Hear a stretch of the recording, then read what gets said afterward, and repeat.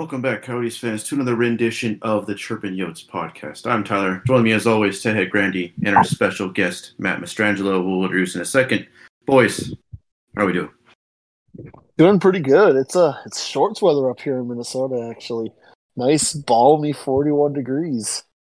I'll take it after the near freezing weather we had the last several weeks before the new year.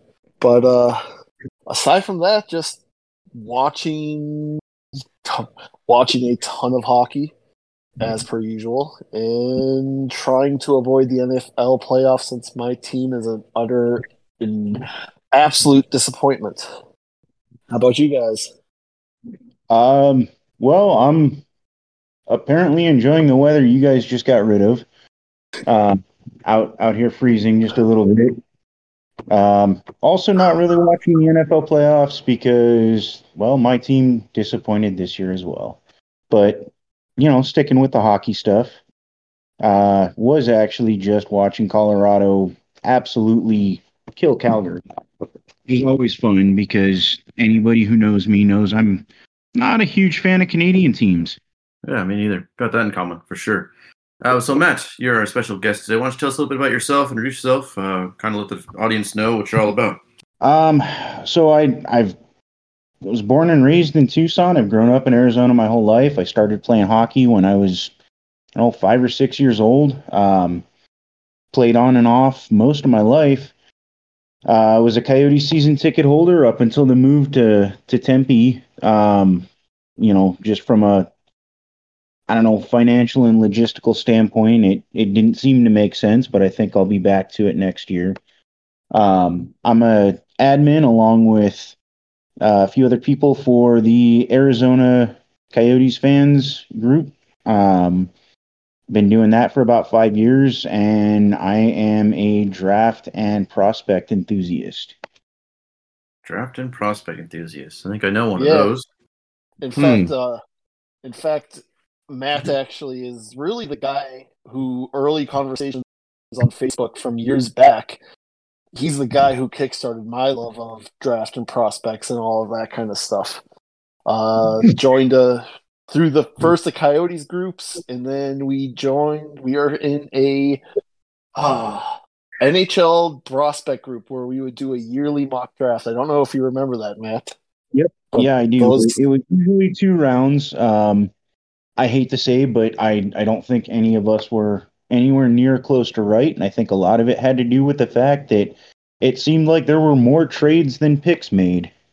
Yeah, there were. There was the time I was the Minnesota Wild where I traded literally the entire team just to trade up to number 4 to draft Trevor Zegras. That was fun. But yeah, so Matt's really the guy who really sparked that and has helped me come a long way in how I view prospects and how I do my very amateur scouting. So, well, and I would put me in the same category, very amateur when it comes to this. I don't get out to any prospect games or anything like that. I get to see what everybody else gets to see, the videos and the highlight reels, and occasionally watch some college games and things of that nature, but I don't claim to be an expert, so everybody please keep that in mind while they're listening to this and at home disagreeing. Yeah, the debate's the fun part, though, so that's what I'm looking forward to. For sure. It is. All right, let's do it. All right, so we have 2 professors today, Professor Matt, Professor Grandy. Can't wait to hear that later on. Just a quick shout out before we get into the meat of the episode. Happy special birthday to PD of PHNX. Big fan of that podcast out here. Great guy. Go ahead. I'm sure you listeners usually tune into both podcasts, so just want to give a quick shout out to that. So another unveiling we had today. We had the alternate jerseys designed by Ruiki Villasenor. Hope I said that right. Sorry about that. Dubbed as the Desert Knights jersey. Before we kind of get into more of the details, boys, what's your quick first impressions of them? Honestly, I thought the actual tweet itself looked better than the early leaks. I'm just meh on them. I don't know, there's just something about wordmark jerseys that just doesn't do it for me unless you're the Rangers or the Penguins.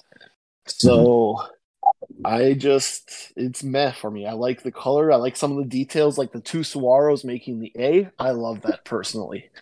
Um, but yeah, just meh on it as a whole. I hope I'm proven wrong, like I was with the reverse retros when those stepped on the ice. I thought those looked great, and then on the ice they looked not so great. But yeah, let's Matt, what's your thoughts on them though? Um, I'm kind of with you on that. I wasn't overly impressed. In fact, one of the first things said in one of the group chats that I'm in was "Roll Tide," and I just kind of laughed at that. They definitely have like an Alabama Crimson Tide feel to them. My personal opinion that it almost it would have been a great D-backs jersey. Oh yeah, good point. I thought that they kind of have like a baseball feel to them, and there's nothing wrong with that. They may grow on me, but I don't know. I nothing jumped out at me right away and made me go, "Wow, those are awesome." I hope they replace the Kachina because I don't think they're anywhere near that. I think I like what they're about, kind of thing. Granny mentioned, the crossed cacti for the A and the crescent moon being the captain's patch.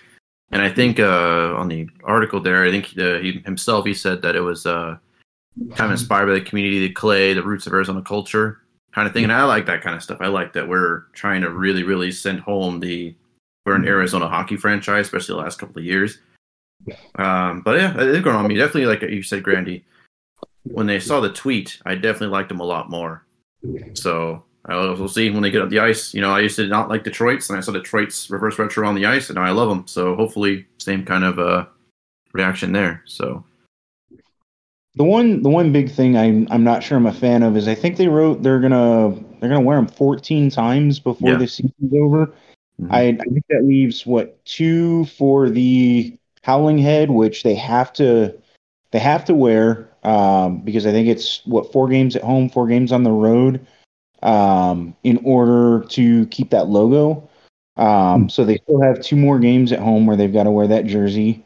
And I think it only leaves 9 games for the Black Kachina for the rest of the way. So we'll see that jersey more often than not. Good point. Yeah, that 14 games. After you had mentioned that to me earlier, I looked it up, and we usually wear jerseys or third jerseys around 10 to 15 times a year, but that's over the full year. We're fitting 14 in at the end of the year, and that's really 3 months. jammed in there. One thing though, I would definitely with jerseys. I do really wish we had done something with the Howling Head on it instead of the word marks. Yeah, exactly. Yeah, the Or howling. even, yeah, just something. I think it would have looked a lot sharper and better in my very not fashion oriented opinion. You're not a With fashionista on the with side. the yeah, with the logo over the word marks. But then again, like I said, I'm just not a fan of word mark jerseys as a whole outside of the two teams.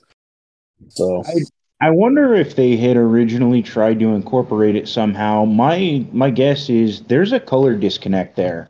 The Howling Head's kind of a vibrant red, and this jersey's not. It almost makes me wonder if there was an original thought to use that and it clashed with what they were doing. that would You, make sense. That would make Yeah, sense. you'd almost have to like look at the Howling Head in a negative at that point, or like black it out, black and white type deal, just to mm-hmm. make kind of fit that jersey. The other thing too I know is that this guy that designed it is he's designed a lot of stuff that like NBA athletes wear on the sideline. Mm-hmm. And generally a lot of the stuff they wear is word mark stuff. But so I was kind of part of my thinking with it too. But I could easily see what you're saying though too, because yeah, that is a very different shade of red. So why are we keeping the Howling Head around anyway? Are we trying to phase all that out anyway? I don't know why we have to have the two jersey. I'm guessing one of the two doesn't survive into next year. Either the Howling Head goes away and we see this become the permanent third jersey, or the response to this isn't well perceived and this becomes a limited one-time 1 year run. Similar to what they did with the what actually inspired the reverse retro, the original green jersey, I believe was only worn for 2 years. And it actually saw an overwhelming negative review, which I'm sure apparently a lot of people will disagree with me, but that was one of my favorite Coyotes jerseys of all time. Was that green one. The And would still to this day, if somebody reproduced it, I'd buy 3 or 4 of them and have them personalized. I love those. Me and my Yeah. family used to call them the peyote green. But Yeah. that was actually the very first NHL jersey I ever owned was one of those. So yeah, I had a very soft spot in my heart for it. I personally thought it looked better with the purple than the green. Yeah. I thought the definitely. purple was just incredible. That purple reverse retro was an incredible jersey. It took me a little while to come around to it just because the green was always my favorite, and I felt like it was a slap in the face to not be able to get a green one, but I could go buy it in purple. But Yeah, I kind of agree with you. It grew on me, and it definitely did become one of my favorite. And like you, that green one, I can't say it was my first NHL jersey because before the Coyotes were here, um, I think I actually had a Penguins jersey because my neighbor at the time was a Penguins fan and got me one. But my first Coyotes jersey was one of the green ones with Keith Kachuk's name on. but yeah, no, I love the green. I love the green peyote jersey. It was it was a great classic jersey that got way too much hate back in the day. I loved seeing it back for both reverse retros. So I will say though, the purple still wins, but the stuff around the reverse retro, like I have like the windbreaker Adidas made. I got a couple of the hats, like the stuff around with that desert sienna. I love the jersey on the ice, not as much. I also love the orange Yeah, NHL shields. I keep forgetting to bring that up, but those orange NHL shields, I just freaking love. I'm not. I don't necessarily agree. I think the purple looked good on the ice. I don't like the burnt orange on the ice. That's what I mean. Yeah, I don't like the burnt orange on the ice either. Yeah, It's the gross. one thing got going right now, I'm not a fan of it on the ice at all. no, and it was a bummer. I thought it looked really sharp when I first saw it. I liked the initial jersey design right up until that first game and watching the whole kit together. It's just like, oh, there's just something Yeah. off with it. It was an ugly mess. Speaking of the whole kit with the new jerseys, the leaked photo of the pants with the Saguaro on them in red, I dig those. Those look good.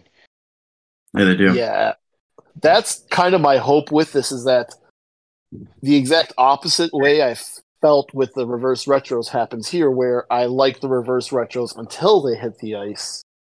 I really hope that happens here, where I'm not crazy about these, and then they hit the ice, and it's like, wow, I see what they were going for.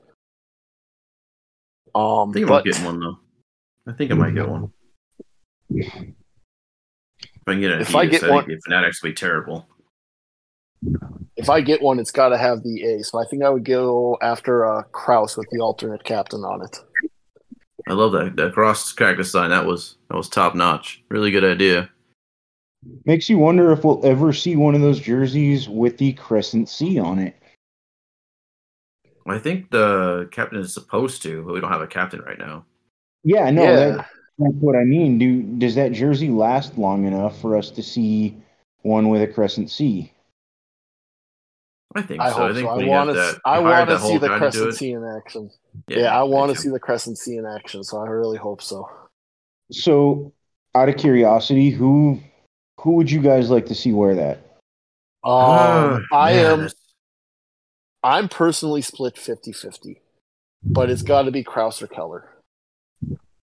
They're the two guys who have Kraus especially has almost been the face of this rebuild. He hasn't. Keller's our best player, but Krause seems to be the the voice of the locker room. He seems to be the guy that's always there for quotes when you need it. I'm starting to lean more towards the Krause over Keller, but I think either way, those are the two linchpins of this rebuild right now that are on the team. They are two of the pieces of the foundation that are going to be here long term. I think it's got to be one of those two. I agree with it being one of those two. Personally, for me, what tipped the scales to Keller was the town hall that the Coyotes had. Was that about a month and a half ago or so? Where Keller, Schmaltz, and Christian Fischer showed up, and Keller actually spoke at it. To me, a big part of being a captain, and maybe this is just the missing Shane Doan in me, but seeing Keller support for the team in Arizona and his public display of that. I don't know if he's a loud guy in the locker room or anything like that. We can all speculate on that, and he doesn't quite show the emotion on the ice that Krause does, so it makes you wonder. And he says in his interviews 100 times in one sentence. He's not the soundbite that Krause is either, but I do think there's a love for the team and a leadership aspect on and off the ice, kind of that quiet aspect, almost like the Sedin's had when, one wore a C, one wore an A.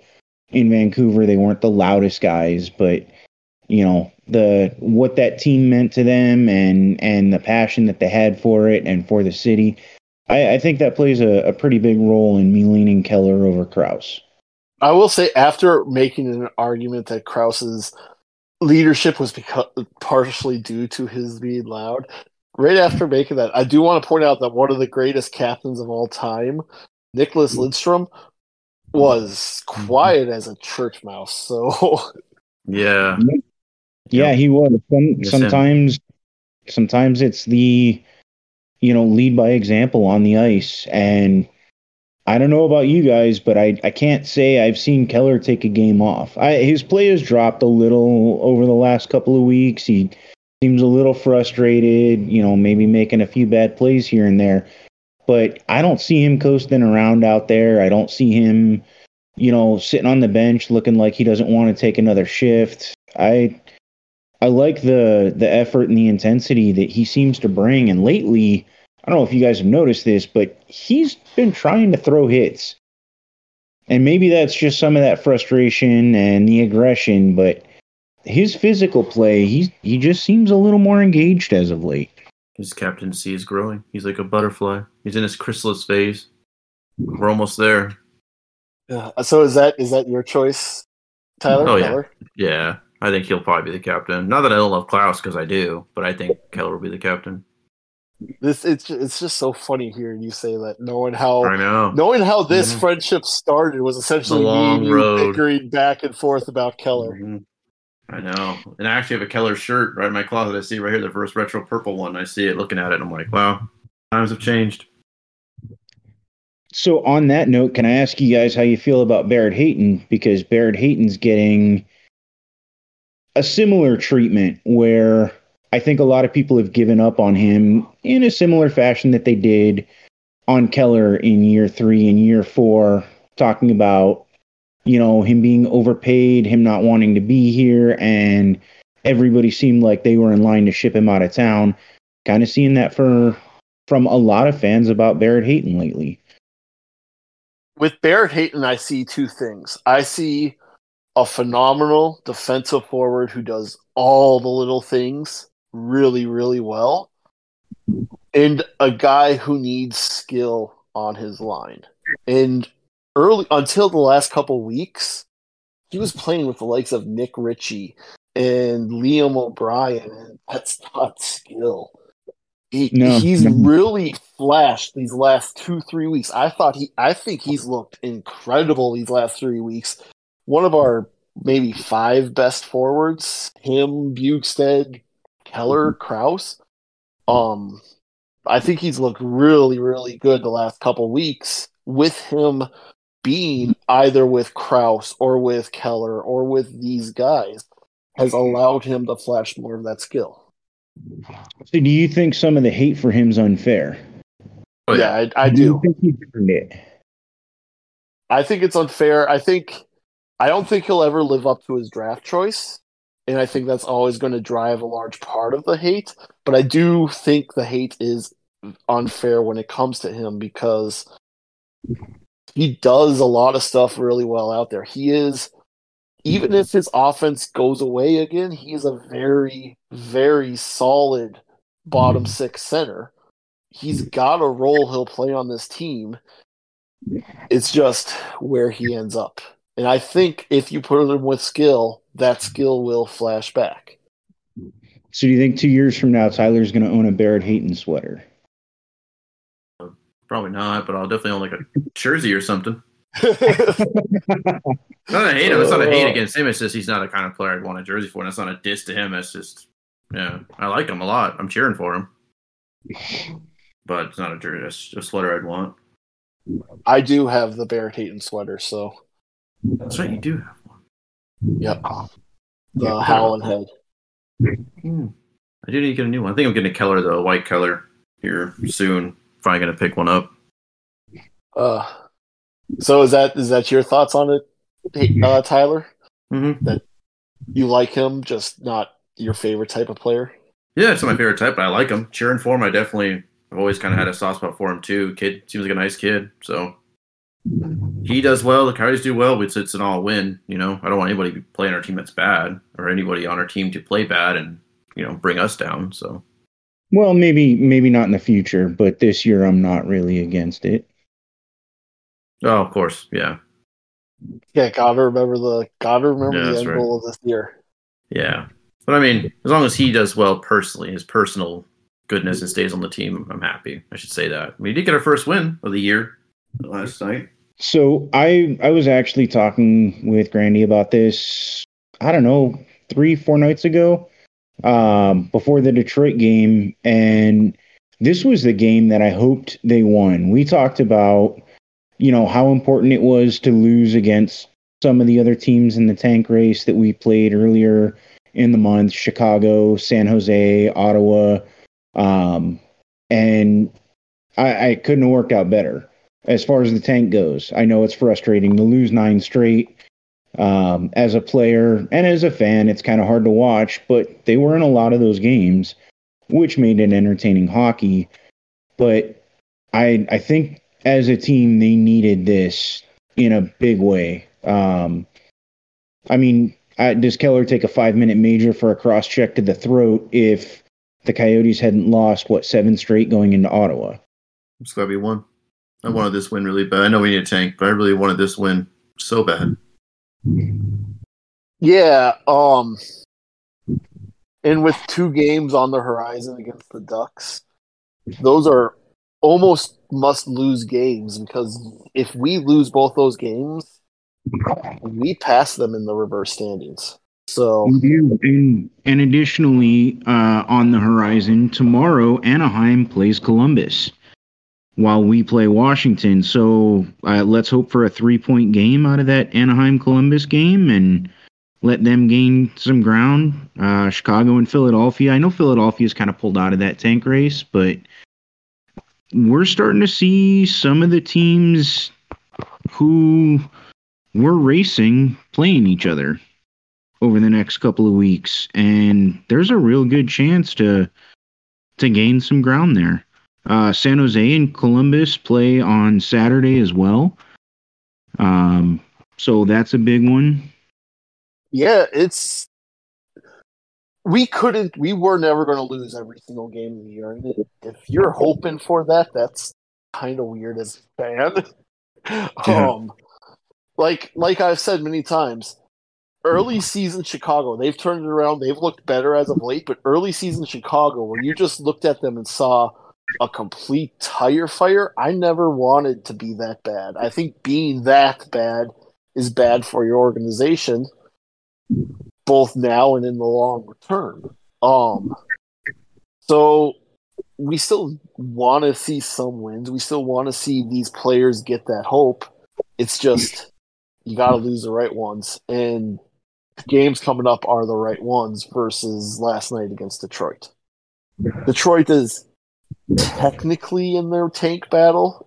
They're technically in the race for Bedard, but they're so far behind us at this point that's they're not even a threat. We'd have to go on like a 10-game winning streak to even be in their territory at that point. So that's not going to happen. Yeah. I just wanted to win because I'm a part-time Red Wings fan, so I just wanted to win, just to win. But I don't know if you guys saw the comments for like the Red Wings side of things. Man, those fans are down bad. Holy crap! They're talking about like doing a second rebuild, trading Larkin at the deadline. Like they are down bad. I'm actually kind of surprised that Larkin hasn't been moved yet. I like him in Detroit. I think he's a huge part of that organization, and I think it would hurt from a PR standpoint more than anything to see Larkin moved. But man, the return they could get out of him and where they're at in their own rebuild, it's kind of along the lines of, well, why is Arizona trading away guys like Connor Garland and Christian Dvorak?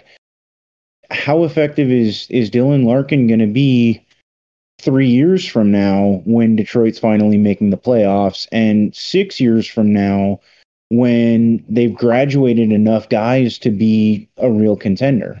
Probably. I've often wondered that myself, especially these last 2 years where Dylan Larkin's been good enough to win them a couple games to keep them out of the basement, so essentially worsening their draft pick. But again, what's he going to be when they're good? Yeah, almost dead weight, really. Hate to say this, I love Larkin, huge Larkin fan, but I mean, yeah, just trading them for pieces that fit the timeline better, and Larkin would fetch a lot on the market.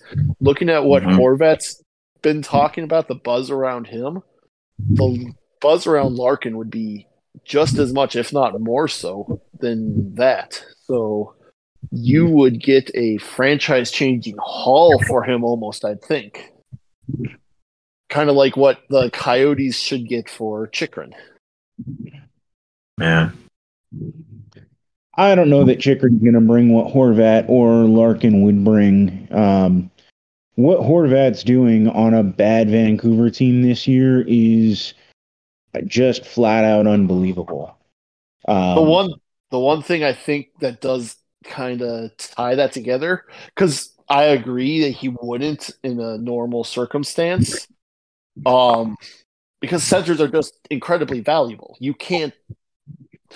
The problem the Coyotes have had throughout their entire franchise is that they haven't had centers, but Horvat is on the expiring deal, so I think that would make him at least close to what that Vancouver will get for Horvat.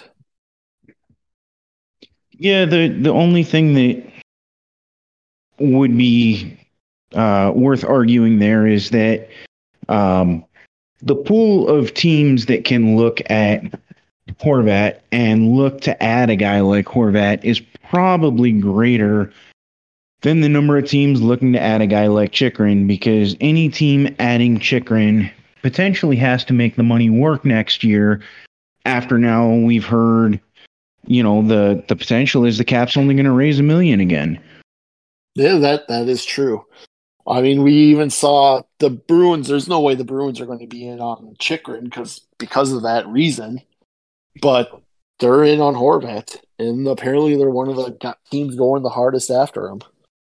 So, well, and if you're Boston, why wouldn't you? I mean, considering the year they've had so far, and knowing that David Krejci retired once and went overseas, and he came back, and he's here for the year. Patrice Bergeron was contemplating retirement after last year. This has to be the go all in year for them, because the likelihood that both those players will be back next year is low. And honestly, you look at where they were without Krejci last year. Yeah, they're still a 100-point team, but they're by far the most dominant team in the league this year. So this has to be it. If you're going to do it, if Boston's going to go for it, do it this year. Go get Horvat, trade whatever you need to trade to bring him in, and make your run. Go for it and beat Toronto in the playoffs. I really hope that happens, honestly, because, like you said, I like Patrice Bergeron. I like David Pastrnak. I would love to see Patrice Bergeron lift the cup again, because we're not going to this year. So I don't mind that. But you left out the best Bruin of all, Brad Marchand. I knew you were going to bring him up. Damn it. I love Brad Marchand. I don't care what anybody says. Granted, I love his on ice play. The shit talking, I don't know if I can say that on the podcast. The shit talking earlier in the year about Mullet Arena, and now they only have to give away 4,500 tickets. He can go to hell. But the player, man, who wouldn't love a guy like that on their team? Part of the reason I love Garland so much is I saw Garland turning into a little Brad Marchand light, with his trash talking and his ability to get under the skin of Nathan MacKinnon. That's still such a legendary moment from Garland's tenure here, when MacKinnon threw the helmet at him. Oh, yeah. But, to be fair, Nathan MacKinnon's gone after quite a few players here. I don't remember, was it Dyson Mayo that MacKinnon went after a 2-1 Coyotes win? I think there was a face-off in the Coyote zone, couple seconds left to go in regulation. And I think MacKinnon may have taken Mayo's stick up high, and the horn sounded, and MacKinnon just lost it and went after Mayo. So McKinnon's got issues with Arizona. Yeah. And Brett. Yeah. But back to the subject at hand after I derailed us a bit there. Brad Marchand's that guy that you love if he's on your team. You hate if he's not. Pat Beverly's of the league. He's more so because Brad Marchand is an actual superstar. He's a legit top 30, 40 player in the NHL. He's amazing at what he does, and he plays the game so well with every detail of it. He truly is an amazing player. It's hard not to admire him, even if I can't stand him. But the other reason I would love to see Boston go for him is I think it sparks an all-out arms race in the East. I think you're looking at, because the Hurricanes are really close. They're just about there. They just need to add some pieces. You're looking at the Maple Leafs would need to add pieces to slay their dragon in Boston. Every team in the East would then need to start adding to try to even hold up to Boston. And that is good news for a team in our position. So that's the other reason I hope Horvat goes to Boston. I think the Coyotes would really benefit from that move. Yeah, I guess if we're all putting on our tinfoil hats and looking at 2 years and Austin Matthews being a UFA, how great would it be to see Boston grab Horvat and then eliminate Toronto? And I guess it'd be the second round this year. They wouldn't be playing in round one. But to see Boston knock Toronto out again. National pastime. Just another early exit. If that's the case, what does Toronto do? Because they can't bring back the squad again. If that happens, you're not going to be able to trade Tavares. You're not going to be able to trade Marner. Nylander is their best bargain contract. You're not going to be able to trade Morgan Riley. Should that happen, if I'm the Coyotes and we don't get first overall, I am absolutely calling up the Maple Leafs to see what we can do with a package around 2, 3, 4 overall for Matthews, and just see what else it would take. That's a good idea. I didn't think of that. That's actually a really good idea. I like that. As much as I would love that and love to see that happen, I can't imagine Kyle Dubas doing something like that, assuming he's re-signed because his contract does end at the end of this year. But assuming, Dubas is brought back as the GM after a bunch of early exits, what kind of reception do you think ownership would have if he was the guy that traded Austin Matthews? No, bitch either way. It's not happening. It is 100% pipe dream. But they got to do something. You can't bring the band back together. You have so much salary tied up between 4 forwards and an defenseman that you can't fill out the rest of the roster. Well, to me, Morgan Riley's the problem there. His contract. He's not. I think he's a number 3 defenseman at best. Not third pairing, number 3, playing on the second line.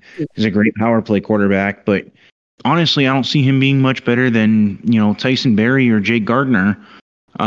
Jake Gardiner obviously didn't play with, the big 4 that they have now, and maybe that affected his output, but I still do kind of see him, in that realm.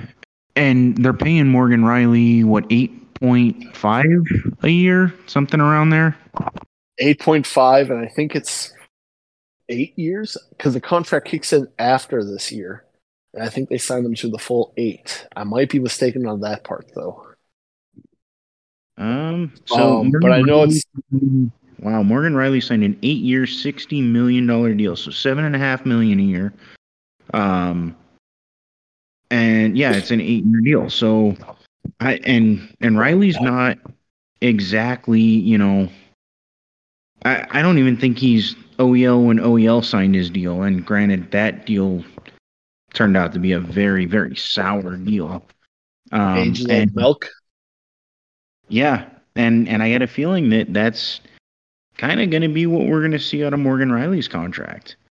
I think you're also going to start seeing that with Tavares too, because you're going to see he's always going to put up points. He's always going to do stuff like that, but I think you're going to see less and less effectiveness out of him, especially at the center spot, to the point where they will eventually have to move him to the wing, at which point you're paying, $10 million to 35, 40 goal winger. I think Tavares is $11 million a year. I think he signed a 7-year, $77 million deal. Just the contracts on that team. It makes you wonder, too, is there anybody that's going to step in and help Toronto? We've already seen with waivers and stuff like that, teams are picking up players off Toronto just because it's Toronto. This isn't 2016 or 2017 when they were able to send Patrick Marleau to Carolina for basically nothing. I don't think we're going to see that. I don't think Toronto's going to get that kind of help. To be fair, that what they sent to Carolina for Marleau was the pick that became Seth Jarvis. Carolina did pretty well with that deal. They did, but Toronto could use a Seth Jarvis right now. Oh, absolutely. But Toronto was bailed out in a big way by being able to unload Marleau's contract. So if Toronto called you at the end of this year and said, hey, take anything on our team for taking Tavares' contract, would you say give me knives and take it? I'm going to say no, and it's not because of the Tavares contract.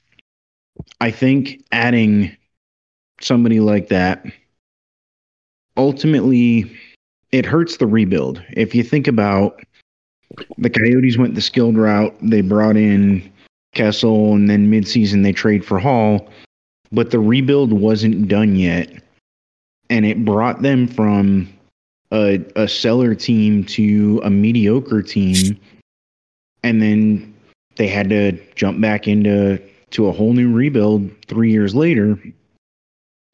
because the quality of picks, at 15, 16, nothing against Chikrin, being at 15 or whatever, but you're not getting that high end talent at that point. And if they added Tavares and they graduate Logan Cooley next year, you have Gunther, Michelli, Keller, Schmaltz.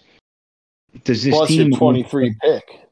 Plus Toronto's 23 pick? No, our 23 pick. Gotcha.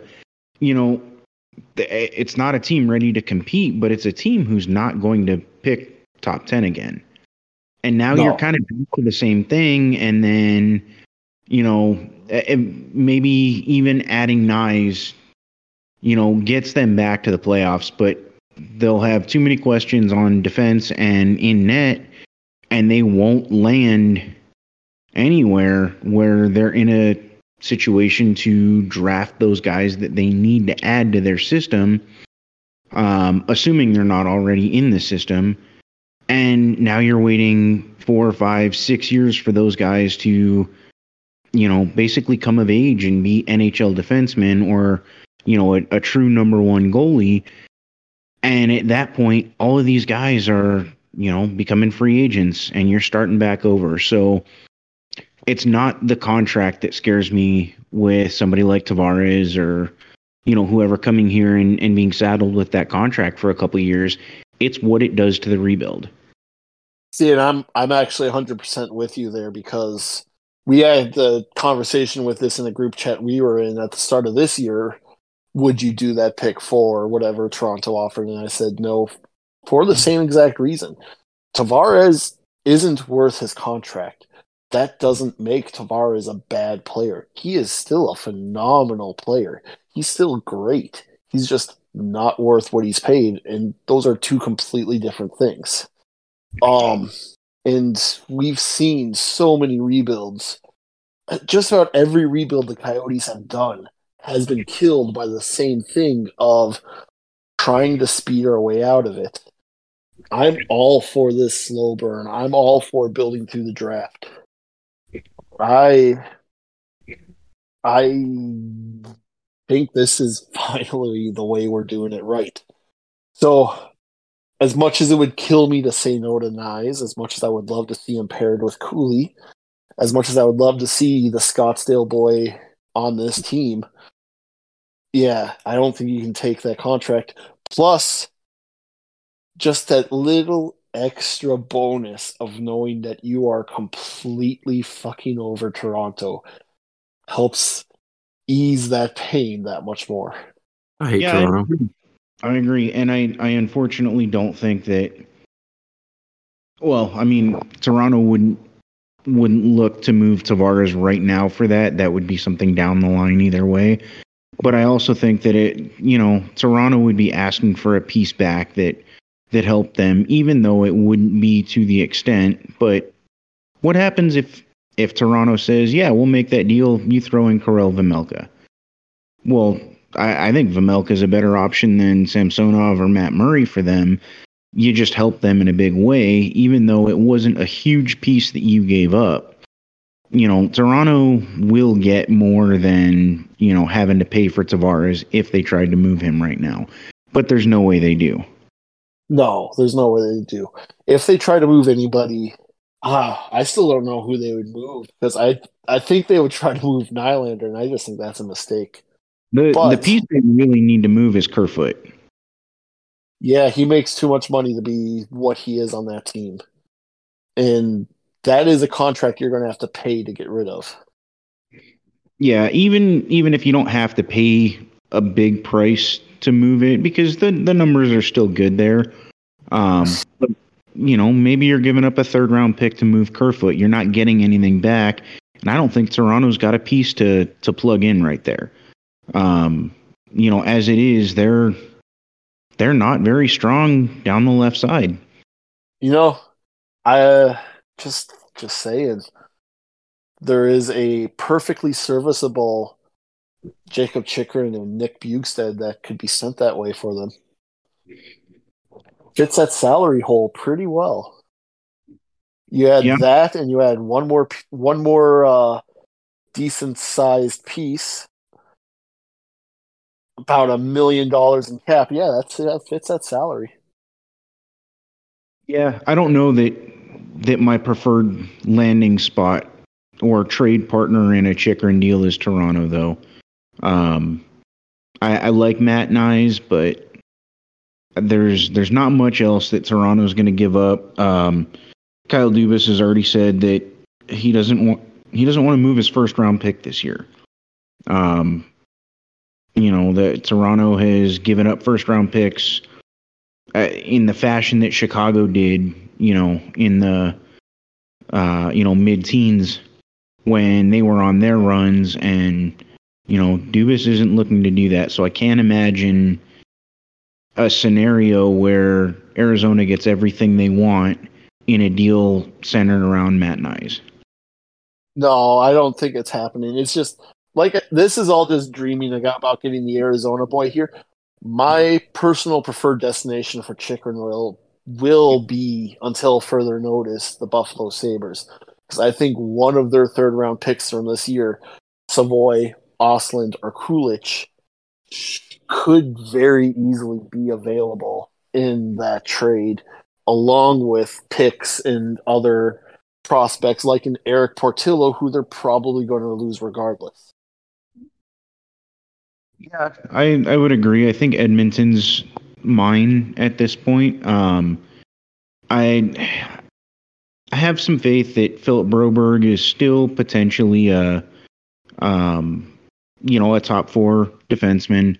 I think if you're Edmonton, you have to accept the fact that McDavid and Draisaitl are 4 years or 3 years away from hitting free agency.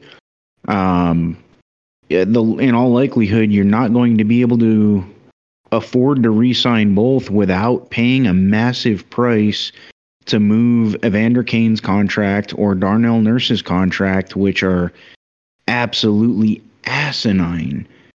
I don't understand where they felt they needed to pay those numbers to those guys, but I think the two combined for a $15 million or so cap hit.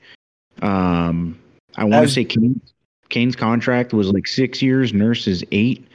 So you have to be looking at what do we do to win a cup in the next 3 years? Because they're not going to let McDavid go, but the reality is Draisaitl could very well be a UFA in a few years.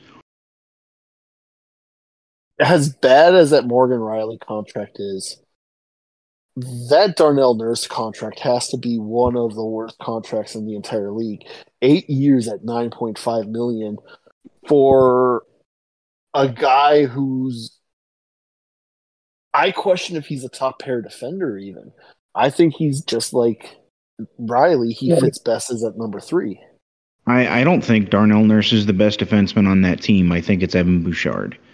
Now, granted, Bouchard's having a little bit of a slump this year, but what we saw from Bouchard last year is enough to make me believe that he's a small bounce back away from being the team's best defenseman. So, yeah, I mean, you're paying almost $10 million to a guy who's not your team's best defenseman. No, and I was watching Edmonton recently, and I was watching Philip Broberg play, and he does look.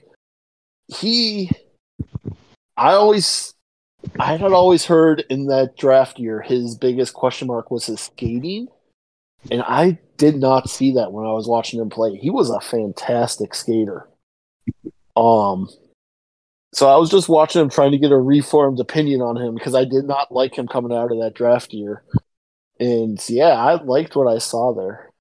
I would not mind him at all, and it does address our biggest hole at prospect going forward, which is defense. We need to start adding defensemen pretty heavily in the next year or two. Yeah, I agree. I definitely agree. And like I said, I do like Philip Broberg. And the biggest thing here is if you're Edmonton and you're looking at some of the prospects that other teams covet, Philip Broberg, Dylan Holloway, Xavier Borgolt. There's guys there that you might be real high on, but are any of them going to move the needle enough for you to win a Stanley Cup in the next 3 or 4 years?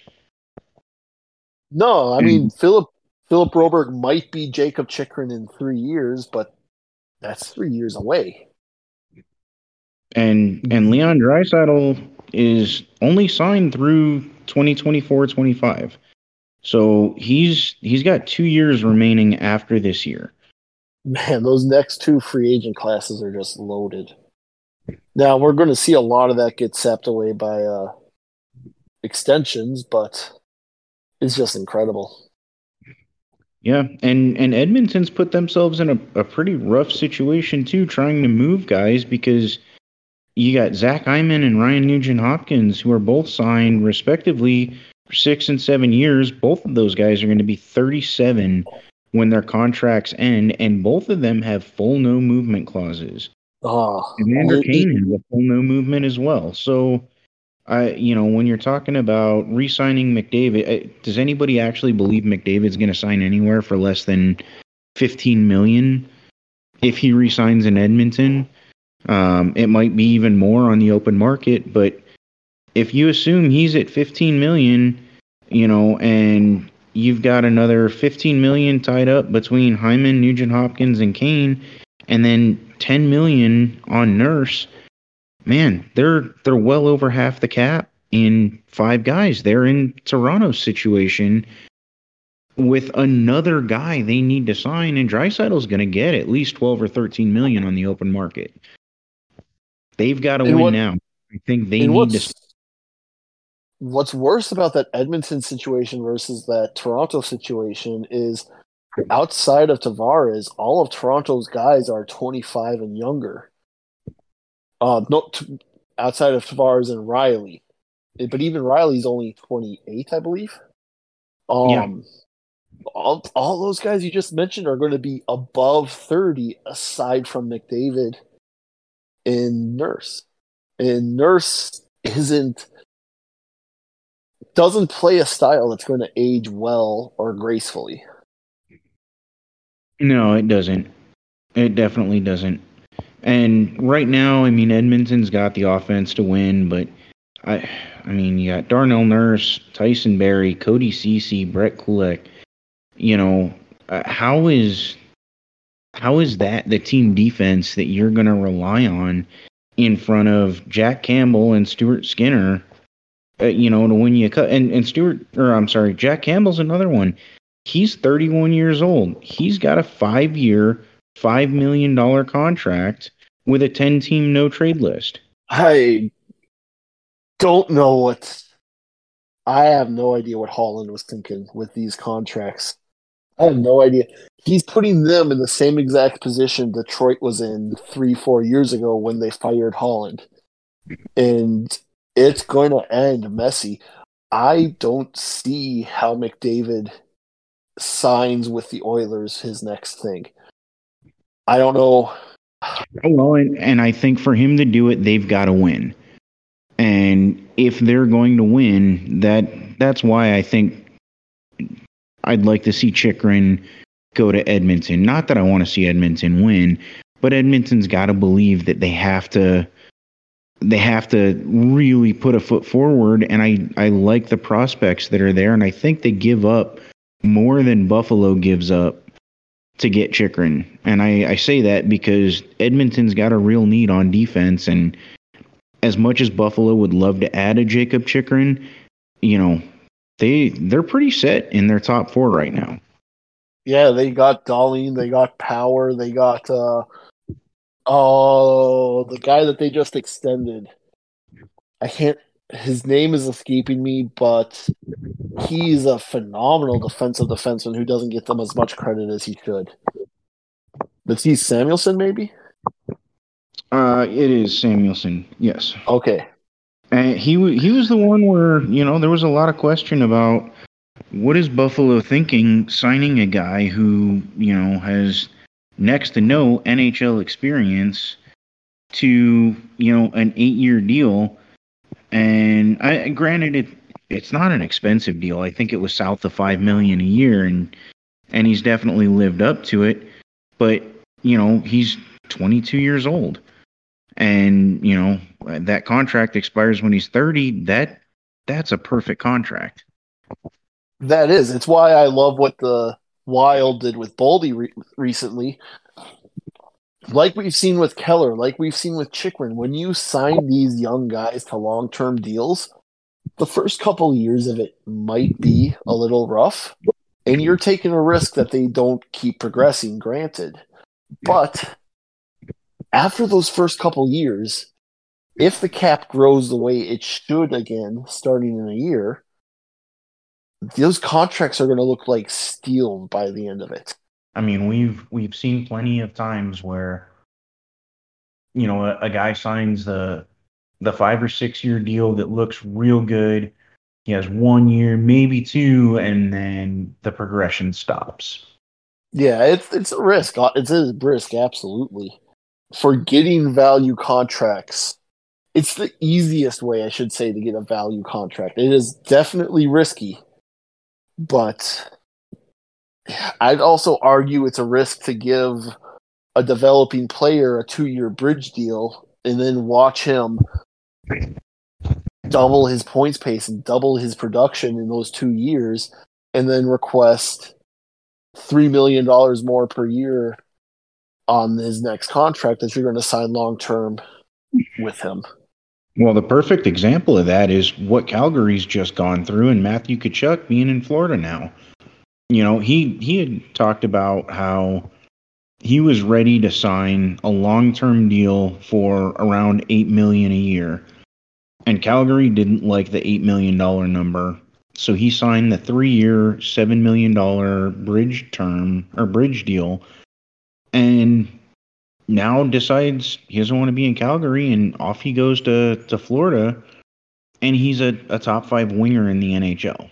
And yeah, and if they had just signed that $8 million deal time. Matthew Tkachuk on an $8 million deal. Oh my. Long term. I mean, is there a bigger fumble of... And granted, hindsight's 2020. There's no guarantee anybody's ever going to work out. But man, if you're Brad Trevling, you really, really fumbled that one. Yeah, no kidding. Tyler, I'm sorry. We kind of went off track there for a bit, but you have anything you want to add to this convo? No. I'm just sitting eating my nerds and enjoying the show, to be honest with you. I kind of figured that's what it was. I just wanted to make sure you knew I was thinking of you. No, you're good. You guys are no. I'm liking it. I'm actually looking at our roles to see if I can make it to where you can run the software so you guys can do more firesides. Because I was liking this. I'm like, ideas. I come mid podcast, so. But no, I love it. I really do. I wish, dang, I'm like just it's like an episode of ESPN, but good. Good PHNX. Oh, sorry. This is mine and Matt's DMs pretty much daily. I like it. So yeah, if you go through the Twitter messages, it's a lot of what ifs and what would you do in this situation. Yeah, I like it. It's true fireside, honestly. So to get us back on track a little bit, where are we at? Because I have lost all track of that. So really, the only thing we have left to cover is the draft thing you wanted to cover, which sounds like you kind of mixed it in there. Obviously, our guests about Coyotes more, our tradition. And then my question of the week, which I'll also give to the boys next week as well. So, actually, you know what, Matt? Let me ask you something real quick, if I may have your attention. Yeah. So let's say, his name escapes me. Gary Bettman appears before you and says, "Hey, I'm going to give you the option to change whatever you want about the sport of hockey or the NHL. What do you do? What do you tell them?" So I saw this on, I don't know if it was on Facebook or Twitter or whatever. Twitter. The Hockey Samurai tweeted it out originally. one of the biggest responses, and I kind of agree with it, was the puck over glass rule. Um, I short of something obvious and intentional, I've hated that rule for a long time. Um, but as much as I'd like to see that change, I would love to see the NHL go to international sized ice. The 100 by 200 foot rink, as opposed to the 85 by 200 foot rink. So basically the Olympic sheet. More goal scoring. A little more skilled play. You have a little more time, a little more space. It'll lend itself to a few more goals, but a lot of a lot of the guys that come into the league with great hands, or great speed, tend to get bottled up a little bit because of the narrower ice. And I think a little bigger sheet makes for a little more fun. And we've seen that in the IIHF Worlds competitions when they're held overseas. One thing I've noticed watching these when it happens that really shows is the smaller defenseman like a Lane Hudson really, really shines on the larger ice versus just for purposes' sake, Maverick Lamoureux type. Because the size with the extra ice and the extra space, the size doesn't mean as much as it does. It's not as clogging. It's not as able to restrict play as it is on this ice. And that's one thing I really like is watching those small skilled guys really able to open up and do stuff like that. And there's a lot of people that think the game on Olympic sheet isn't as physical. It doesn't lend itself to old time hockey, but I disagree a little bit. You might not have quite as many of those big hits that rattle the glass all the way down, from one blue line to the next, but you see a lot more open ice hitting. And open ice hitting, hip checks, just the dirty shoulders, there's an element to that we don't see a lot of in the NHL that is actually a lot of fun to watch. It catches you by surprise. No, it's still a physical game overseas. That's why I always laugh when people talk about European softies. It's like you've clearly never seen a European game. It's more open. It's more able. The little guys are more able to skate around. But a lot of those little guys are also able to throw the body pretty well in the open ice. It's fun. It always has been fun, whether it's Olympics or juniors or even just the occasional EuroLeague game I've been able to watch. I've always enjoyed watching the larger ice. I agree. And, for a lot of the people that do disagree, they don't realize that North America is the only place where they don't play on, 100 by 200 foot sheet of ice. And even to that point, Canada at one point adapted a hybrid rink, which I believe was 92.5 feet by 100, which, split right down the middle between North American ice and, the rest of the world. And I don't know that it really took off. I do know that, there's still leagues played on sheets like that. But, yeah, that would be my change. One thing I saw this a couple years back, and with this idea, I wanted to get your. I think this was one of Jeff Merrick's crazy "what if" theories he threw out there as a way to kind of brew more home ice advantage type thing. But I think that's where I saw it, but I can't again be certain.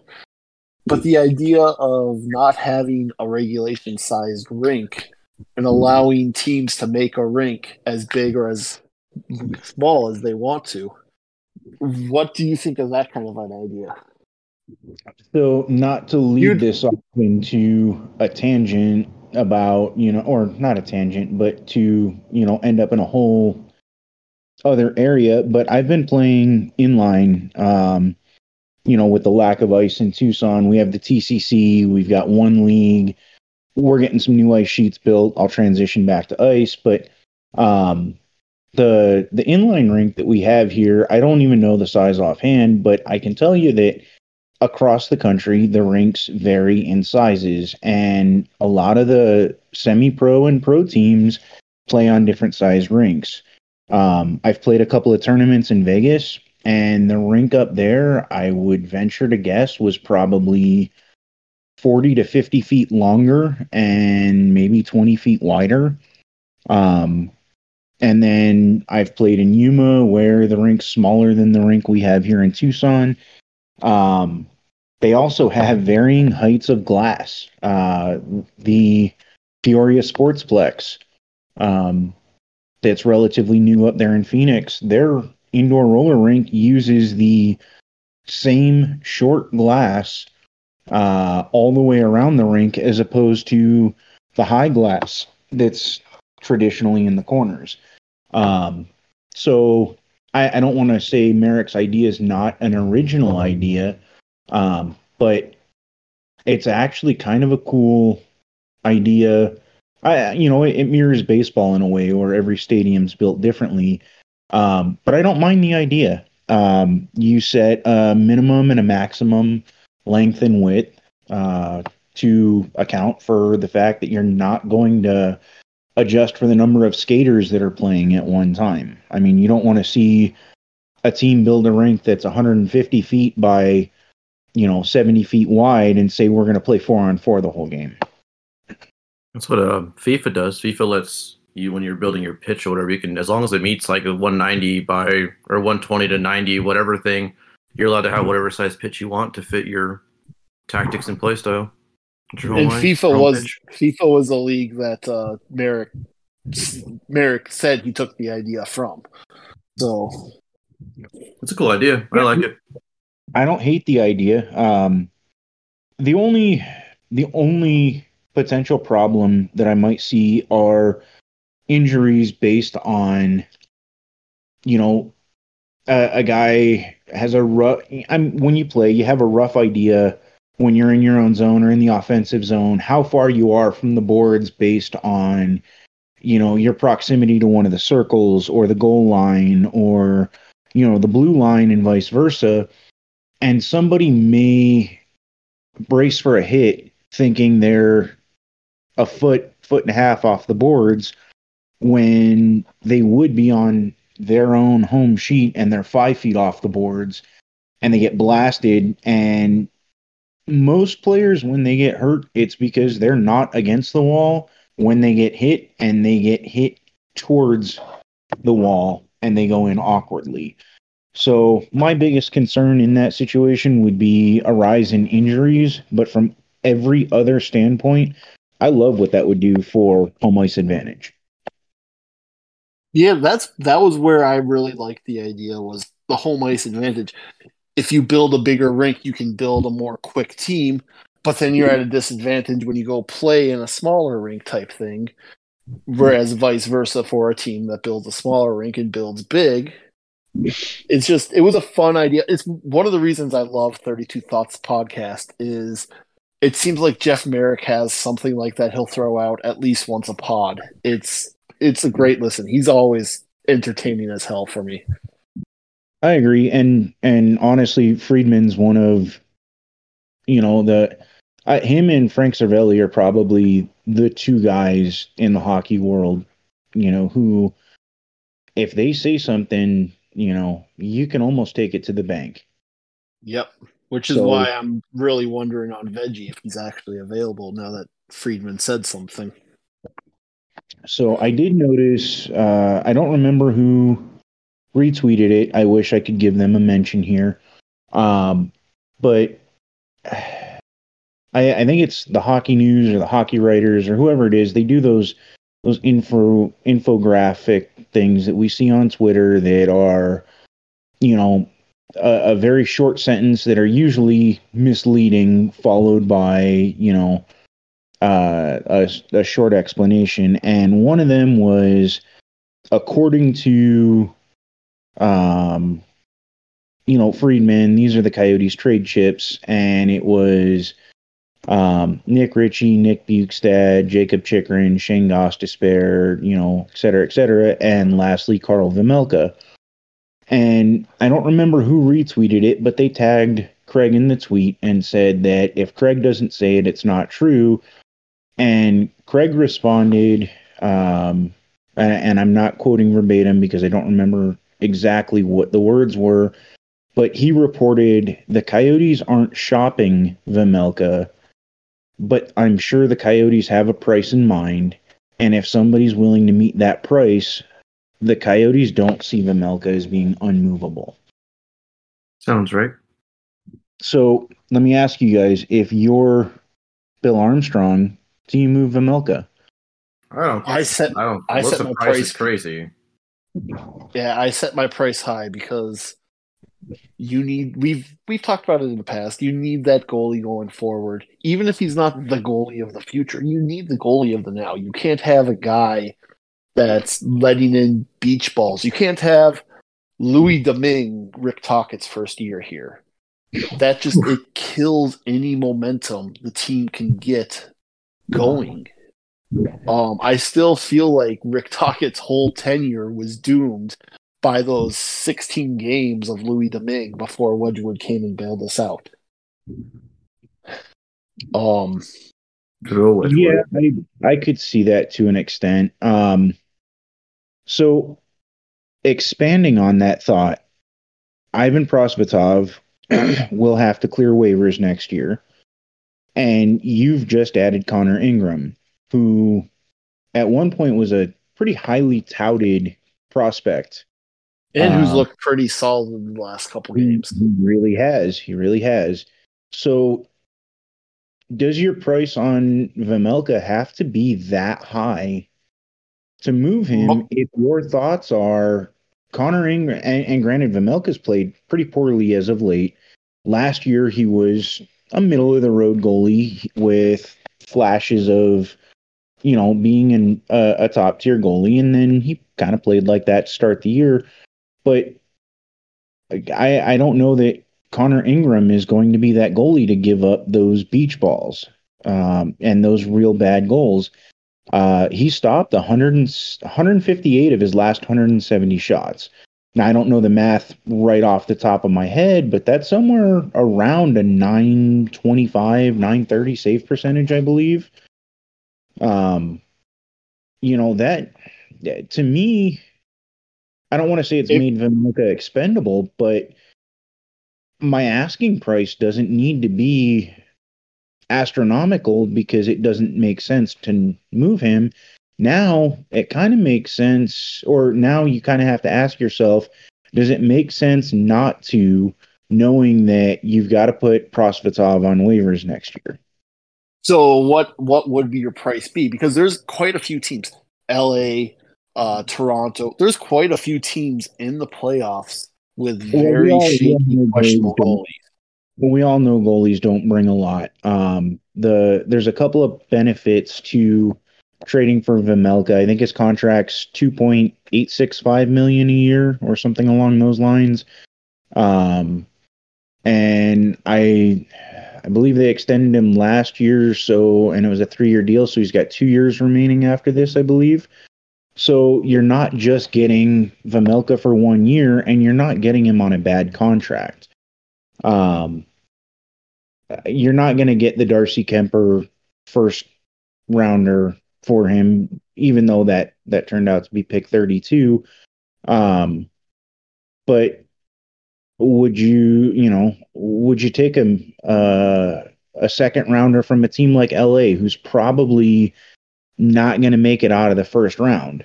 You know, the odds are LA is going to play Seattle or Vegas, and the way those two teams have played all year, LA is not going to make it out of the first round. So do you take a second rounder knowing that it's probably going to be late 40s, early 50s in that range? The price I had set in my head was a second in something small, whether that was a prospect who needs to be signed at the end of this year, you're going to lose, or something like that.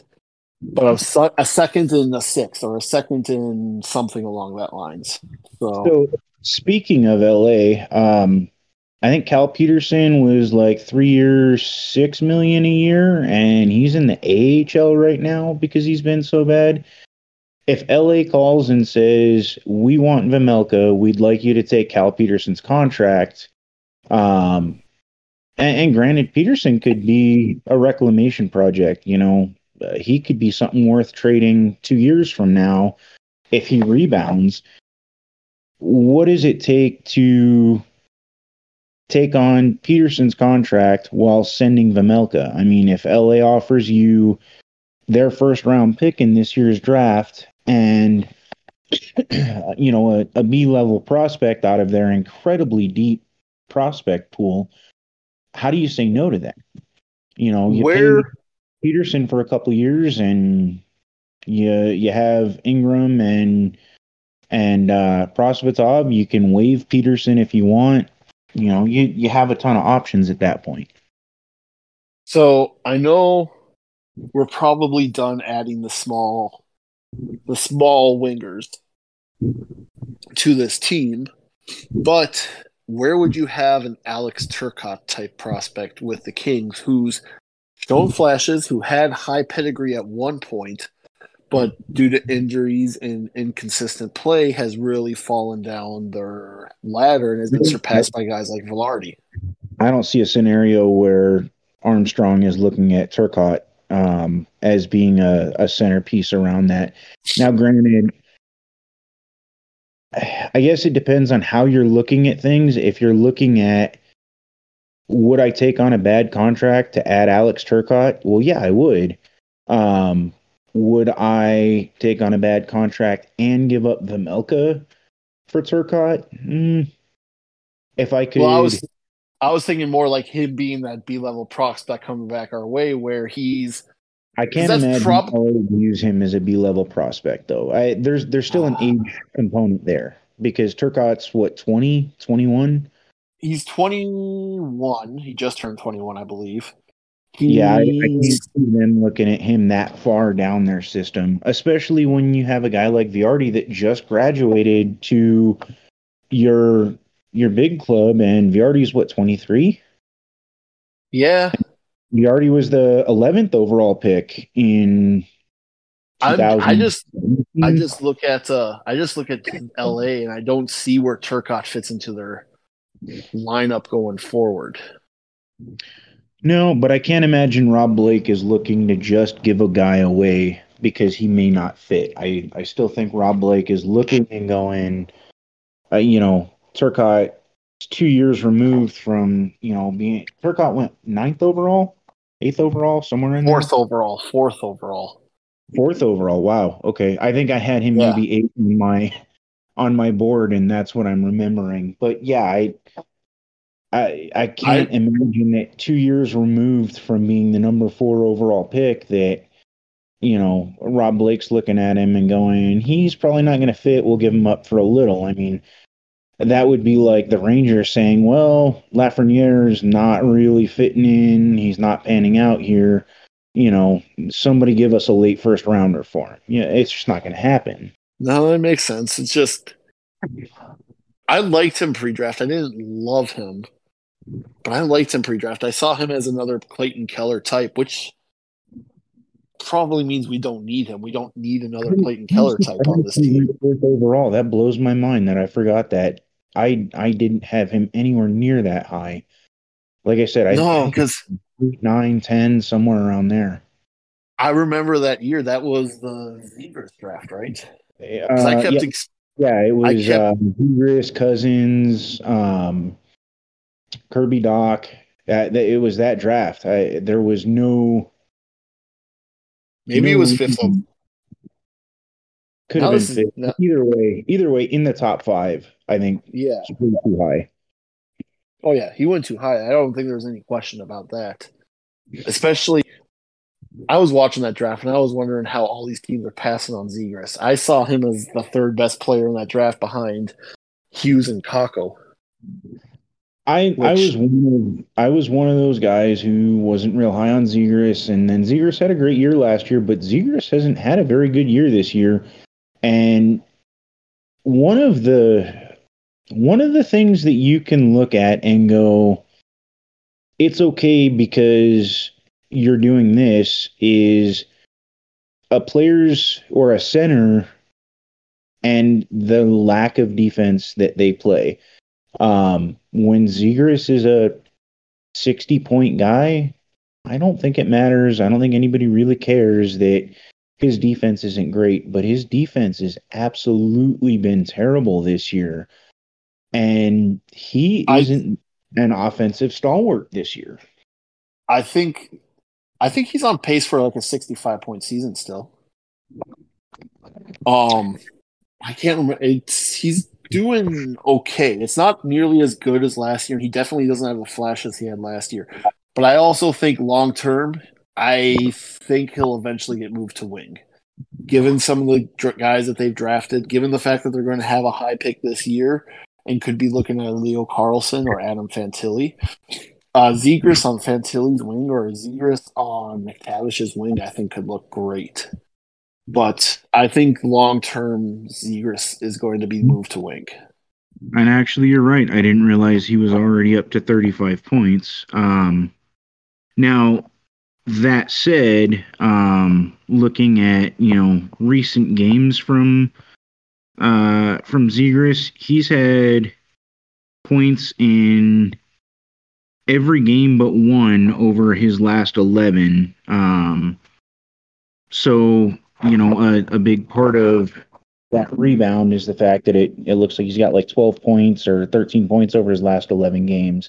So prior to basically the new year, Yeah, no, he was really struggling to start the year, especially that first month. Yeah, Troy Terry's taken a huge fall as well. Anaheim lost on this, and it's not looking great. I don't know how we didn't expect that with Troy. Like, there's things about Troy Terry's game I like, but nothing that jumps off the page. He seemed. I agree. Like, he was due for that drop off, but man, the drop off he's had, it's rough. Really no, rough. I didn't think it was going to be this big of a drop off, but yeah. Well, I mean, when you think about it, especially considering Zegras called Jay Beagle a plug and Troy Terry a 40-goal scorer last year after Jay Beagle beat the hell out of him. And, Troy Terry's on pace for 20 goals this year, when he scored 37 last year. Yeah, that's incredible. That is a fall off. It is, and right in the middle of his prime too. He's only 25 years old. No, he's not a guy who should be having a fall off. He's a guy who should be growing. And I am sorry, Tyler. We went way off track again. Oh, so anyway, back to the question. What would it take for you to give up Vejmelka? Mine is a second and a sixth. A second and a sixth? Yeah, I'd be okay with that. High asking price for sure. So according to Russo, the Yotes GM Bill Armstrong thinks they can get up to a second-round pick for Bukestad. He could even return to Arizona in the summer. I'm all for that. If he returns to us in the summer and gets us an asset at the deadline, I am all for that.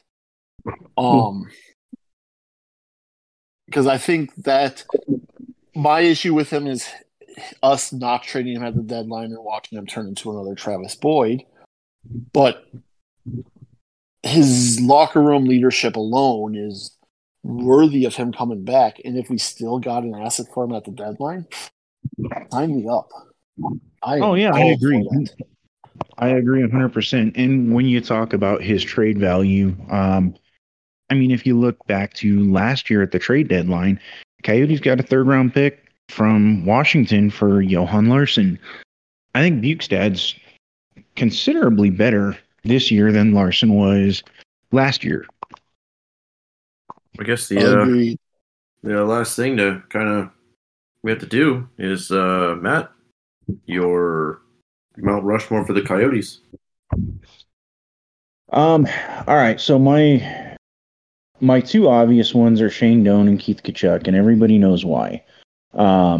Anybody that doesn't have them on their Mount Rushmore is either 10 or 11 years old and never saw either of them, really play or really remembers them playing, or they're lying to themselves, to be honest.